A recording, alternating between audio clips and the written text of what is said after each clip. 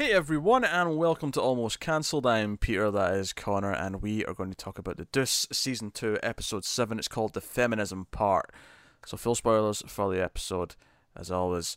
I suppose I'll start this one by just saying, in a sentence, how much did you like or dislike last week's episode since you were absent? That's pretty good. I enjoyed it. Yeah.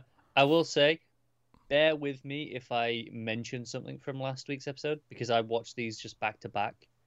Oh yeah, sure. So things might blur a touch. Yes.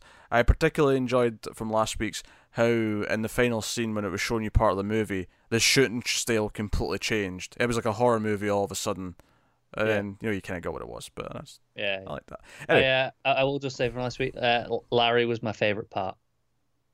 I'm not surprised. Yeah, I'm not surprised. Larry's a very funny fellow. Yes. He's good. The cheesy smile with the teeth in particular was good.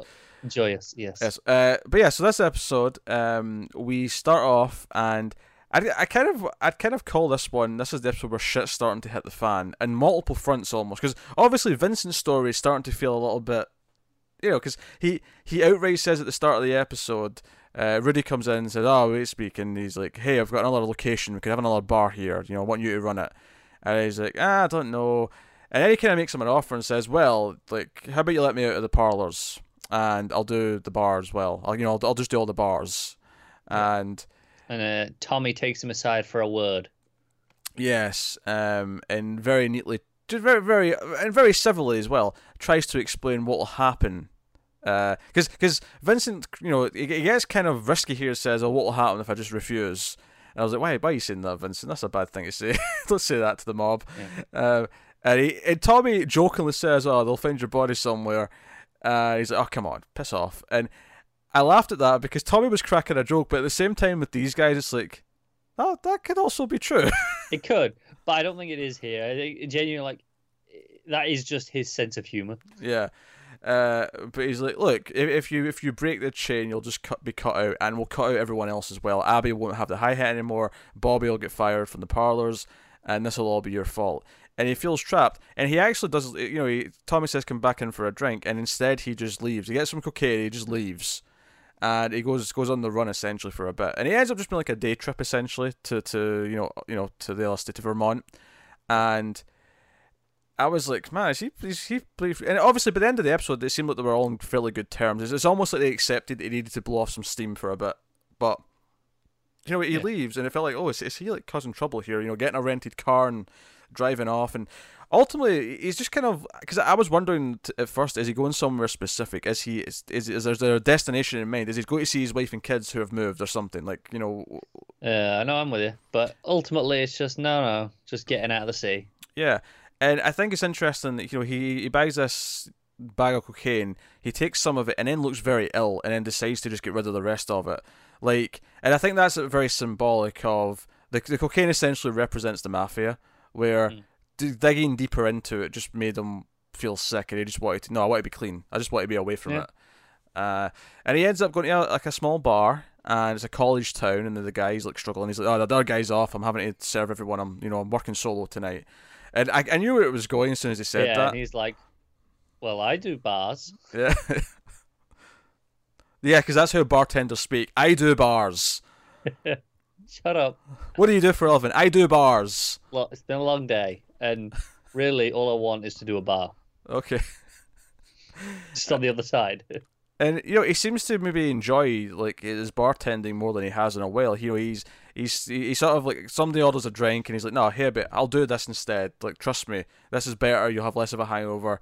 And he makes them this drink, and then he makes one for the girl as well. He's like, "Oh, do you two know each other?" And they don't. And he gets these two people like talking who might might like each other, right? May have a nice night now, and he does a really good job of it. And there's even a little joke where he pretends he doesn't know what this drink is called. He's like, "I've got no idea, but how about you two think of it?" And the other guy's like, "That's called a," and I don't remember what the name was, but he's like, "That's a what?" Negroni. Take a word for it. And he's like, "Yeah, I know." He's like, "No, that was a bit. I was doing a bit to get them to, have, He's good at his job. He doesn't just serve drinks. He's good at, having an atmosphere, right? Yeah. But he's not dealing with the mob. He's not dealing with pimps. He's not dealing with anyone like that. This is just a bunch of college kids. And he sees this guy's family, he sees this this wife and kids. He takes them home so he can crash for a bit, and he comes back. And when he talks to Abby, he's basically this is him seeing he's out. He's like, we don't need to work in this town again. We can go somewhere else. I can go here in 10 Bar, and we can have a nice quiet life in a quieter place. And Abby's not for it though. Abby doesn't want it. She's like, nah, city. And I think this is maybe the true divide between those two now, is that they're just not right for each other in a lot of ways. They both want different things. Yeah, definitely. He wants to go and have the quiet life somewhere, and she wants to fight. She wants to stay in the mix of everything. But I think this is the first time that they're starting to realise it. Yeah, and because there's that moment where she ended up having sex with Dave, and he asks her about it, and she's honest about it, and she makes a crack about him being jealous, and he's like, "No, we don't do jealousy." And she kind of is like, "Hey, if it makes you feel better, I get jealous sometimes as well, even though we kind of have this open arrangement." And I was like, okay, so there's still a respect here, there's still a mutual thing here. And earlier on when Tommy asked him, "Is your girlfriend busting your balls, and that's why I want her at the parlours?" When he said, "No, this is about me," I believed him, and I think the rest of this episode is what convinces me that he is telling the truth there. This is not just about her. This is about his own conscience, his own morals. Yeah. No, I'm with you. It's starting to get to him, isn't it? Yeah. He wants to be clean, but he clears his head. He comes back, and he kind of, at least for now, seems to accept. Well, I mean, obviously, the final scene might rejigger him again, but he's kind of joking around. He sees the bar, and obviously the final scene, and you see them being followed by the other car, and then there's a shootout. And of course, Rudy and Tommy just kind of like, "Oh, what the F these assholes? Who do they think they are? They're ready to go fight. They're angry." And Vince is like, "What the shit am I involved in?" Yeah, and then they make a point of going, hey, they're shooting at you, not us. And he was, earlier on, Vince sort of said he felt like he was being followed. That's true. Yeah, that was the last episode. Oh, was it? Okay. Yeah, there you go. See, I told you this might happen. Yeah. But relevant all the same. If they're wondering, okay, if they're targeting him specifically, why? That's a good question. I don't actually know why specifically him. Especially if Rudy's right there.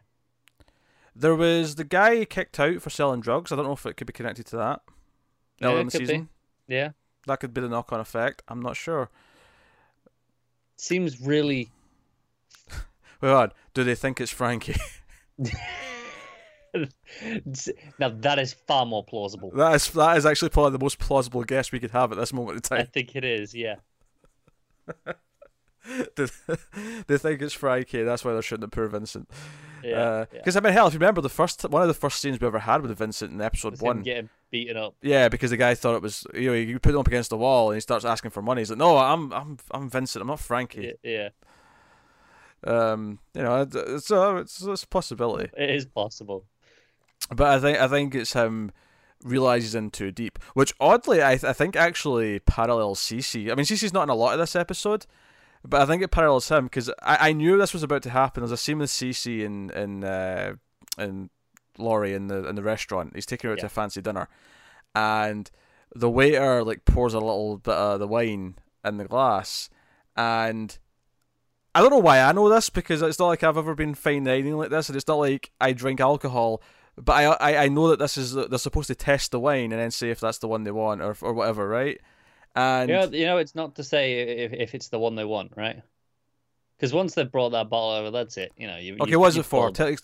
Educate me. To check that the wine's good, that it's not gone off, basically. Okay, well, fair. But the point is to check it, right? It's just to taste it and test it. But Cece, and I knew he wasn't going to get it. I knew he was going to be like, "Why did you only pour that amount? What the hell?" And that's basically what he does. He gets kind of confrontational and demands that they pour a proper glass. I appreciate the way I didn't bother. He just poured it. He just went for it. Yeah, he didn't try to explain to him because I think he understood that if he tried to explain to him that he was saying something stupid, even if he wasn't going to phrase it that way, he might insult him, and therefore it would just lead to something else. Just pour it and move on. Yeah. And even the way CC interrupts him when he tries to tell him about the specials and whatnot.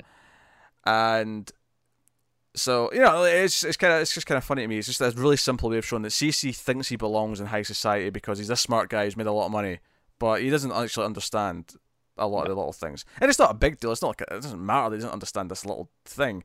But it's the way he gets angry about it and assumes he's been taken advantage of, or assumes that he's doing something dirty. Rather than just admitting to himself, oh, hey, why did you only pour a little amount, and ask why? Yeah. It's about his attitude. It's about how he treats it. And of course, Laurie is getting a big movie deal with our producer. Yes. The agent's got her lined up for, what was it, 3 movies at the lead, 6-month contract. Yeah, same character, so it's a trilogy essentially of movies, and obviously she, the agent's wanting to cut out Cece. I think Laurie definitely wants to cut out Cece, and I wonder if, I mean, this might not be dramatic enough for the show, but I wonder if the easy way to do this is just to base herself somewhere else. Just have her move, work out of LA instead. I think that is the easiest route. Yeah. But the question becomes, is that kind of just doing what we already did with Ashley, right? I mean, I think there's some poetry in that. That is, even though they went in completely different paths, and even though they can, she's becoming a porn star, which is completely different from what Ashley did, that essentially the actual step of leaving Cece ultimately ended up being the same, unless you want to go for a more confrontational storyline, which you might. I think it feels a little bit too easy, because the whole thing is, right, Ashley, she's come back and having to confront it and deal with the past, right? And then I feel like if Laurie just leaves and doesn't have any of this stuff with Cece, we kind of have to do the same thing with her next season, and I feel like we're just recycling the beats there. I can see the concern there, but it still makes the most sense from like a choice point of view. Yeah, no, I get what you mean. In terms of being safe from him, in terms of like going with her movie career, and then as for coming back, like, yeah, she might have a reason to come back as an actor in season 2. Because again, if we jump 5 years or whatever, I think it makes a lot of sense from a character's perspective for her to just go. But not from a show perspective. Yeah, from a storytelling perspective, it feels underwhelming. Only because Ashley's already done it. Exactly. If she hadn't, then it'd be fine. Which is why I think there may be a darker end where Cece loses his shit. I am starting to get a little concerned. Because he was very threatening with Dave this episode. Because as Cece points out, you want to legalise all this stuff. If this is all legal, then what's the point of a pimp? Yeah, Dave's a bit of an idiot, right? He's a bit, yeah. Someone's like, hey, we're going to make it get better for you. We're going to decriminalise it. And they're all like, they don't need us. I don't think Dave's clocked that. Or he probably knows, but he's too up his own ass to realise that, hey, the pimps aren't that stupid. They're going to know what you're doing. Yeah. And there's now also rumours of like a couple of girls getting bus tickets and leaving, from this group. And now they very much, because even Vincent points out to Abby, if you're going to hang around him, you might want to be careful because the pimps all hate him. So he might meet an unfortunate end. I'm alright with that. He's not that interesting. He's not that interesting on his own. He's kind of just there to facilitate whatever Ashley or Abby are up to in the episodes. But I mean, that's fine. Hey, you've got a show with like 55 characters. Not all 55 of them can be gold. Yeah, it's true. It's true. It's not like Paul's boyfriend or his actor friend or the interest. It's just Paul. Paul's what we care about in those scenes. But overall, batting average is pretty good. Yeah, the batting average is pretty good. So I thought it was interesting. I thought it was interesting. Just kind of, it wasn't a lot of Cece and Laurie in this episode, but the little scenes we did get were definitely pointing us in a very specific direction. And it's interesting that she has that scene with the agent where she tells her about, going on, and this is your big ticket, and this is going to change your career, and this is your door, busting wide open. And then Cece's scene is very much about him saying, oh, I know you're going to get a lot of opportunities now, but remember that what's important is me in this city and what's here. Yeah. Like, he's trying to keep control. It's a continuation of what we've had all season, but it is. But as always, well done. With only a couple episodes left for it to come to a head, it feels like it's getting there now. Oh yeah. So jumping over to Candy. I wanted, obviously this is where the title of the episode comes from, is that they're showing, it turns out actually to be the mob guy, who's one of the funders of the movie. They're here to see it because they'll try to get more money out of them, And Harvey's a little concerned, whereas Candy's like, oh, they're going to love it, right? And I was like, oh, she's been naive here. I feel like she's been naive and thinking they're just going to, accept her artistic merit and just go with it. Yeah. And sure enough, it gets kind of uncomfortable very quickly because they don't even want to refer to her. They talk straight to Harvey and refer to her as she, even though she's already in the room. Yeah, they refer to her part, in the acting sense. It's like, oh, she's pretty good, and she's right there. Yeah.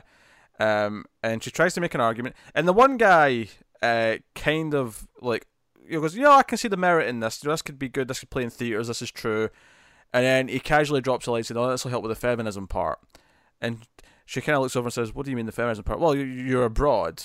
There's a porn film directed by abroad. We can use that. We can sell it on that. Yeah. And Candy looks exploited, and then they ask her to leave. Can we talk to just the guys for a minute? Even though it's her movie, she's directed it, produced it, she's put all the work in. She's asked to leave the room for them to have the conversation.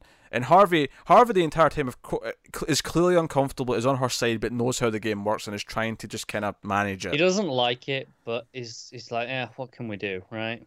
He's trying his best, but he's obviously he's kind of bound by the system, and then the reason why Candy's also so upset by this, as we find out, is that if they're going to promote it with her as kind of it's the star and the director, she's now concerned about, what about my son? Like, because this is being played in theaters. Yeah, this isn't just in the porn places now. This is actually in theaters, and it's going to be, hey, directed by this person. And she chickens out because she brings the son by set with the intentions, seemingly, to tell him the type of film she makes. And she actually never gets around to it. She hides the costumes, and she just says he can't see the film, maybe the next one. But she never actually outright says to him what type of film it is. Yeah. So, understandable. This is a terrifying conversation, I think, for a person in her position to have. Oh, I'm sure it is. Yeah. So I think it's even if it was flipped, even if it was the kid saying to the parent, I think it'd equally, I think no matter which side of the conversation you're on, I think it's. Oh yeah, it's awkward. Yeah, it's just an uncomfortable conversation, I think. So no, as always, scenes were superbly acted. I think Maggie Gyllenhaal takes a scene like this and her reactions to what the guys are saying, to them ignoring her, and I think there's a wonderful dark irony in this scene where he mentions the benefit of appealing to feminists in a scene where they're ignoring the woman and not letting her be a part of the conversation. And they don't really care. They're just looking at it from the business side. Yeah. There's a really dark irony of just taking feminism and using it to make money and not but exploiting it, and there's that element there. Which I mean, when you think about it, that's kind of what pimping is. It's not feminism, but exploiting the girls. It's okay. Yeah. There's parallels to make there with what the pimps do. So good writing as per usual. So here's something that I in my head I described as escalating quickly. I think I know where we're going. We're going to Flanagan. Yeah. And we're going to how many his girlfriend who works at the parlour, and we see him with his wife. He's on a double date with Alston, and he's been kind of a dick to his wife. He's saying really horrible things about her right there. It's kind of a mean-spirited humour. He's very drunk, and he has this sort of drunken anger where he goes by the parlour afterwards, demanding to see his girlfriend, and she's not there, so he leaves. And then we see the next night he's in the car with her, and she wants him to break up with his wife, right? She actually, so yeah, that will be a couple, but I want you to break up with your wife. That's where we're at right now. And then he's just not having it. And he's not having it. He's like, you don't understand, you're not married. And she's like, that's what all the guys say. He's like, yeah, I'm not like them. That's what they said too. Yeah. And she ends up struggling with him and hitting him because he won't let her leave. And then she starts hitting him enough that he pushes her head back and slams her head multiple times, might I add. Because later on when he's describing it, he says, I just pushed her away to make her stop. He shoves her head 3 times out of the window. It's really brutal. And then he's in shock that he's killed her. She's dead. Yeah. It's a great scene. It's really well shot. And then we don't see the aftermath of this. We see Alston get a case and a body's been taken out of the river. And sure enough, it's her. Before you see it, you know where this is going. Oh, absolutely, yeah. You know it's going to be her. and he recognizes her, and he finds his watch. Like she's got his watch in her hand. When he takes it, like he keeps it separate. Oh sure, yeah. He doesn't show the other cops there. That's it. He doesn't actually hide it completely though, because we find out he takes it to his superior. He lets him know about it. And one of the interesting elements to this for me, because obviously he goes to Flanagan, and Flanagan agrees that he's going to turn himself in, kind of reluctantly, but then he ultimately just goes and commits suicide.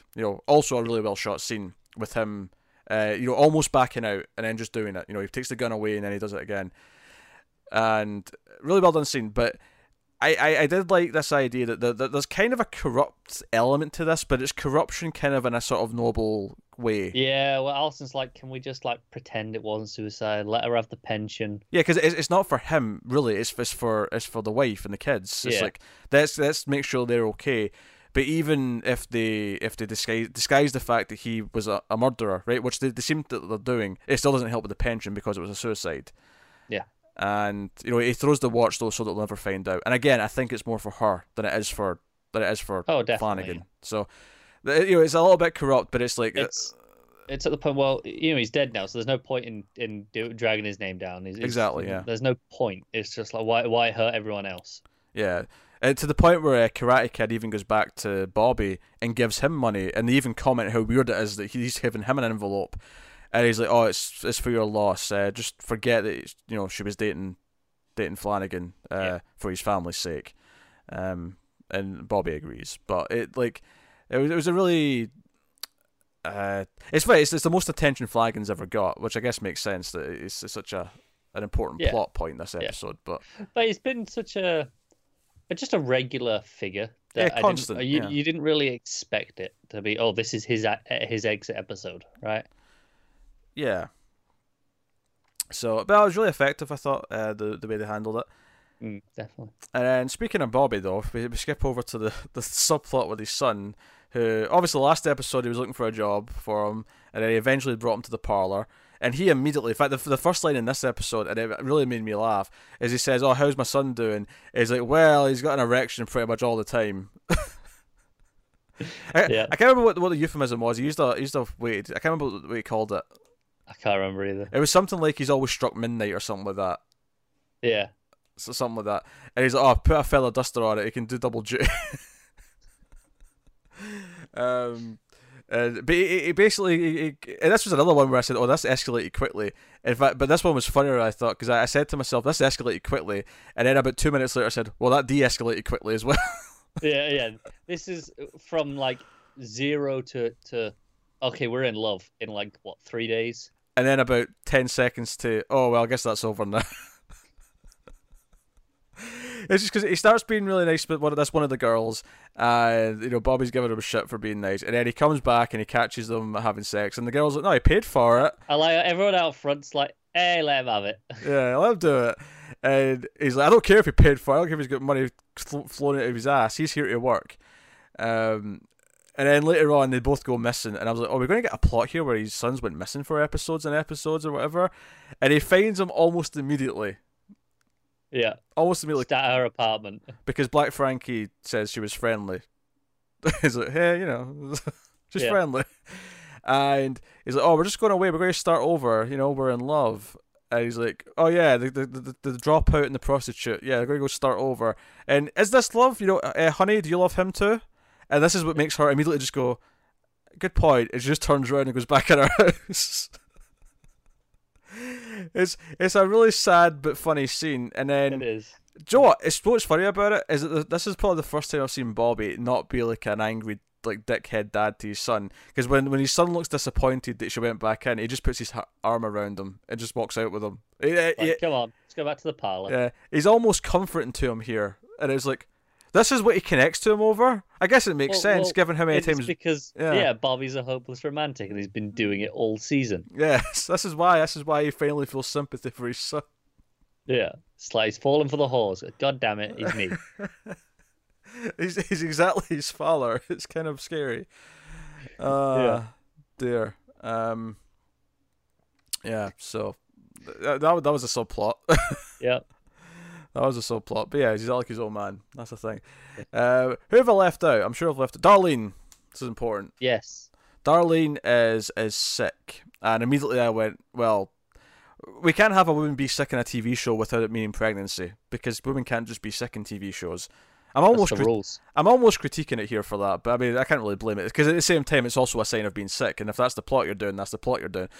But she is pregnant, and she goes for an abortion, and that's basically the whole thing. But like, yeah, it's well handled, of course, and the other girls like, hey, you can't go alone to that. I'll go with you. Just tell me when.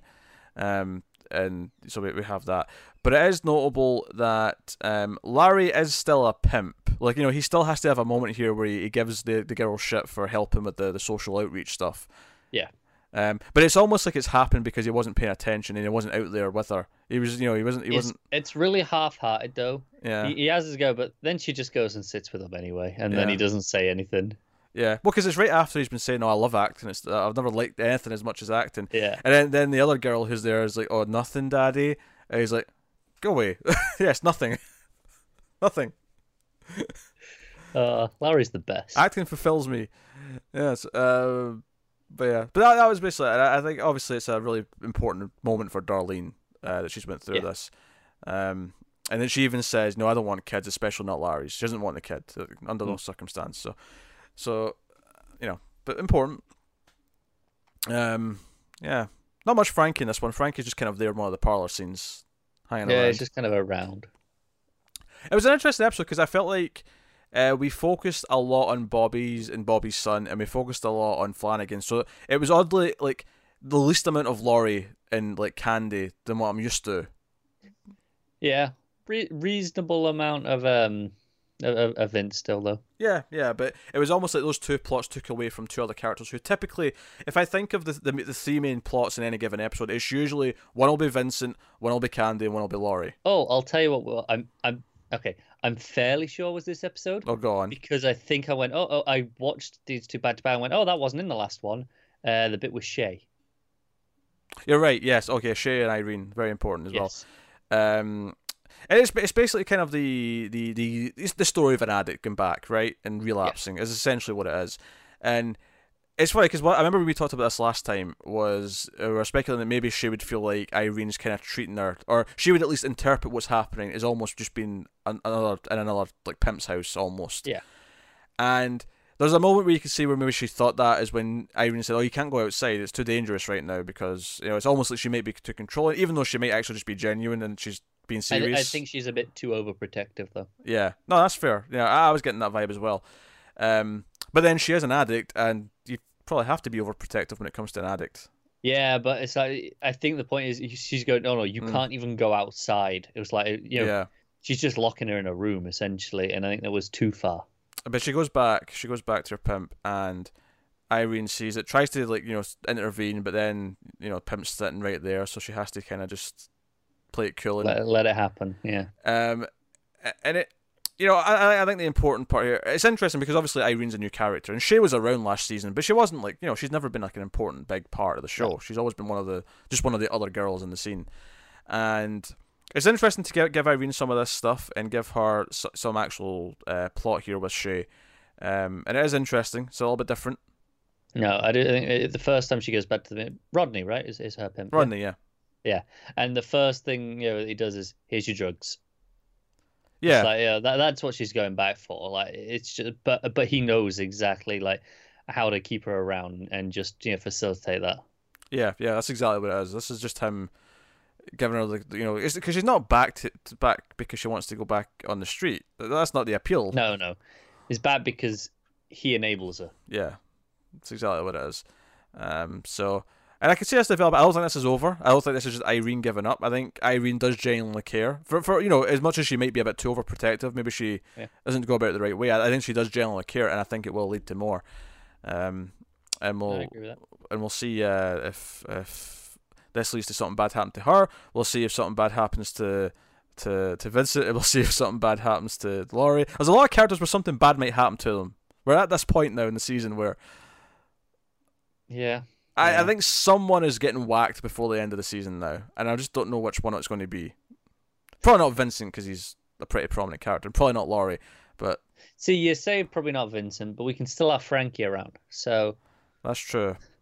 You know, that's true. And we also need to mention Paul, which again, very open relationship where his boyfriend kind of accepts that he's probably doing that. Yeah. But it's maybe weird because they've not even had time for each other in the last like several weeks, which is I think is what really bothers him here. And he kind of basically says, you know what, this is not the life I want. You're going to be up at these hours because of the nightclub, because of the lounge. It's not, like a bad breakup though. They're like, hey, we've actually, we've been so busy doing all this, we forgot to break up. Yeah, it's basically just acknowledging this is the way it is, and he doesn't even want to own half the lounge. He's like, no, I want to buy out. And it kind of feels like this is where Vince and Abby could be going down.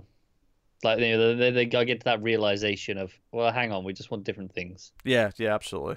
But potentially not a bad break. I almost feel like they might break up, but Vincent might still have to like be there as an ally for whatever goes down. If something goes down with the pimps, or if something goes down, because he's morally kind of like finding himself again, and he's like realizing he's let himself slip into this world he doesn't want to be a part of. Yeah. So I can see them playing with that and put him in that. But yeah, so there's a lot of progression in this episode for the characters, and it really leaves me fascinated to where we're ending with this season. And does Laurie get away from Cece, or is she locked back in? Is her career ruined because of him? And it says a lot that I don't know. Like, there's 2 episodes left. I know it's either or, but because that's the thing. I could totally see season 3 being no, she's back to just she may still be doing movies, but it'll just be limited to local stuff because CC's ruined her career, and it'll be another reason for her to hate CC because he's completely ruined the success that she could have had, the independence that she could have had. Yeah, or we go, she's out, and even if she stays around in New York, she's out, she's acting, she's free, and we have to have CC being aware that he lost another one. Yeah, I mean, CC's such a big presence in the show. It'd be weird to have a season without him. But I almost wonder if he tries to do something very bad, but it results in his end in some way. Could do, yeah. Because he can't deal with it, so he does something so bad or tries to that he does eventually. Either if not the police, then someone has to defend. Yeah. I would say I hope not. I do think a 3rd season would be lacking without him because he's such a different kind of pimp. Yeah. Out of a lot of them are pretty laid back, and you've got then him, CC and Larry on either end, then respectively. Yeah. I say laid back, relatively speaking. But CC's definitely the most aggressive, I would say. Oh, absolutely. He's by far the most aggressive. Even though a lot of them are kind of awful people and definitely have aggressive tendencies, he's definitely the worst. Yeah. Who constantly feels threatened by anyone challenging anything he says. Yeah. So I would hope that he sticks around just because I appreciate having the extreme ends of that scale for the pimps. Yeah. Yeah. So, no, very curious to see where it goes. But yeah, that's episode 7. I believe we have 2 left. There's 9 episodes this season, so we should have 2 left. And we'll be back next week with the next one. So let us know what you thought of this one in the comments below. Like and subscribe, all that stuff. Get us on the Twitters at mailed_fuzz for channel updates.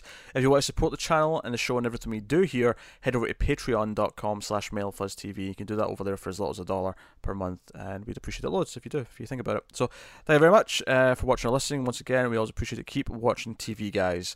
Have you got any vanilla?